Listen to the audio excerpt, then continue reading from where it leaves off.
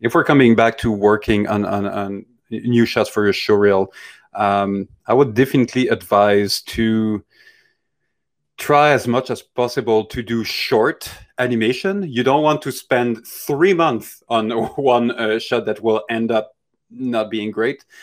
Short and original. I remember it was Jeet, one of Jacob's good friend. He was at Riot Games, and he did this little series of walk cycle, and it start with, oh, that's a normal walk cycle, that's a double bounce walk cycle, but the more it goes, and you see that those are done very rapidly, and it's just a loop, right? So you can do very rapidly. Yeah. But at some point, this biped character is just moving like a snail. Then it's super rigid and just like a block goes into the.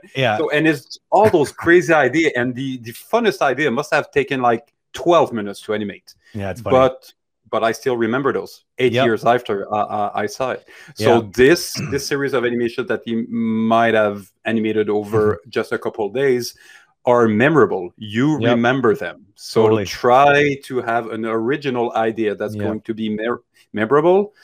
Try to do proper execution to show that you're also a good animator, not just someone that is creative and original, and that's going to pay off big time. A great idea. Like, just turn an idea upside down and make it really fresh. Because the people who are like looking at these reels all the time, they're they kind of get old. The same stuff all the time. So you could actually have fun with that, which is what they clearly did. Is they took something as monotonous as a walk cycle and just sort of tricked you into thinking, oh no, not another walk cycle. Wait, what's this? What? Wait, what? And it just kind of gets crazier and crazier. I mean, people would like really enjoy something like that for sure, especially people looking at a demo reel.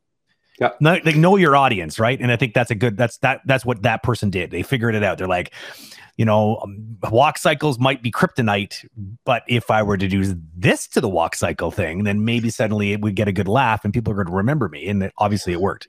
Yeah, totally worked. Yeah.